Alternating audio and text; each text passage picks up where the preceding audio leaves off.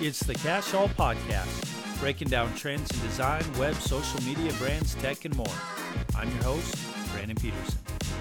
Funko Pops are great. These tiny vinyl collectible cartoon replicas of pop culture icons are this generation's precious moment figurines. I have a healthy collection of Iron Man and Rocket Raccoon Funko Pops on the shelf at home in my office, right where I'm currently broadcasting from. Downstairs in the fam cave, a few Philadelphia Eagle Funko Pops exist. Well, before Christmas break, back in 2023, one evening I happened to notice there were a lot of people posting personalized Funko Pops on social media. It wasn't much later when I noticed that Funko Pops was trending on Twitter. I went over to the Funko Pop website, and I didn't see anything new with their customized Funko Pop options. The options they had were still pretty limited, and there were no mock-ups similar to what I was seeing online.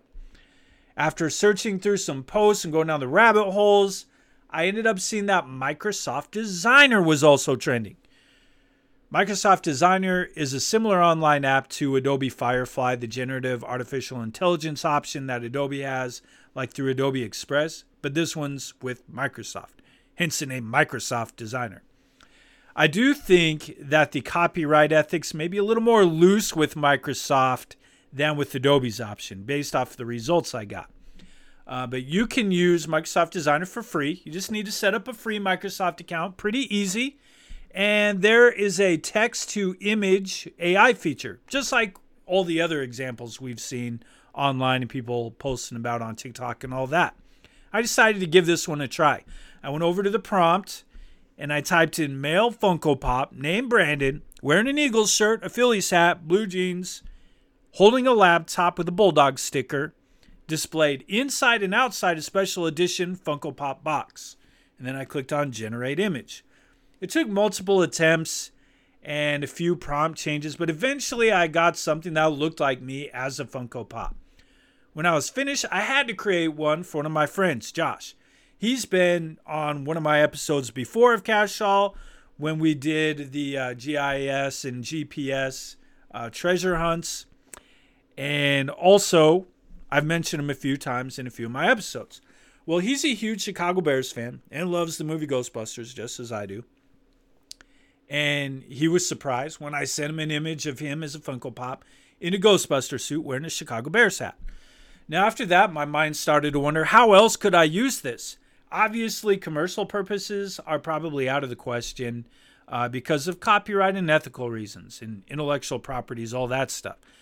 But could I still use this? Well, here's how I think we could use this in a few different industries or areas. I went with technology, education, and marketing because I do a little bit of all of those in my current job. So, number one, we'll talk about technology. You could use this to show how artificial intelligence works. It's a great way for people to come up with prompts to generate Funko Pops of different purposes. They can practice giving short, concise directions that are easy to understand. It can just show people who are maybe confused or still not quite sure what the capabilities of artificial intelligence are.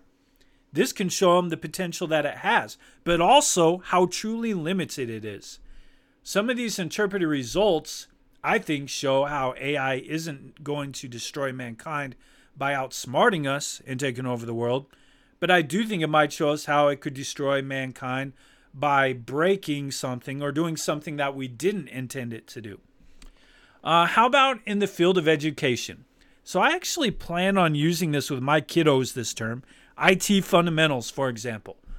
As kids get shuffled in and out of class that first week back from the term, this activity would be a good way to let students have an opportunity to looking at some different types of technology, creating something fun, and allowing me to learn about my students. It's a nice little icebreaker activity. My instructional technology students, who I teach at college, the same thing. I could use it as a way for them to introduce themselves to me and their classmates, express their interests and all of that on the Funko Pop. And then for them, their extension to the assignment might be to then create a short prompt that they would have their students use, or an assignment they would have their students use this activity within their classrooms when they become teachers. We can then post our pictures on the discussion board and do things with that. The third category is basically like, how can we do this with marketing, in the marketing industry or in business? Well, I think this would be a fun opportunity when talking about professional development opportunities for people you work with. You could have your coworkers design a Funko Pop for different buyer personas instead of using the plain old generic buyer personas that you see on the templates that people use online with the little avatars. It gives your coworkers some experience with AI. There's also a fun activity where you could use, where you're having conversations about the target audience you're trying to reach and trying to build a Funko Pop that reaches that audience.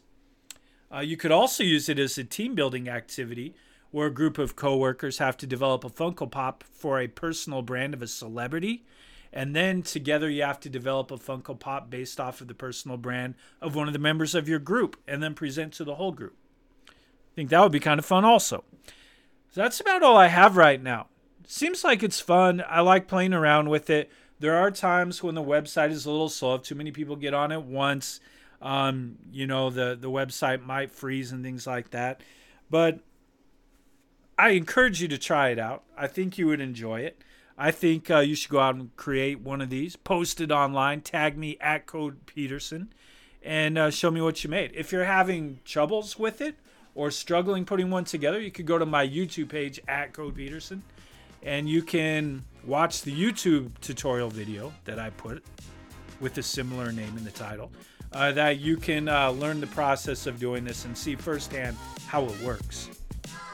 Also, I'd love to know any other uses that you can come up with to use this fun, trendy activity in other ways in our life and in our jobs. Thanks for listening. Like and subscribe if you like what you heard, and I'm always looking to connect on Twitter, Instagram, TikTok, Threads, and YouTube at Code Peterson. You can also check out my webpage, codepeterson.com.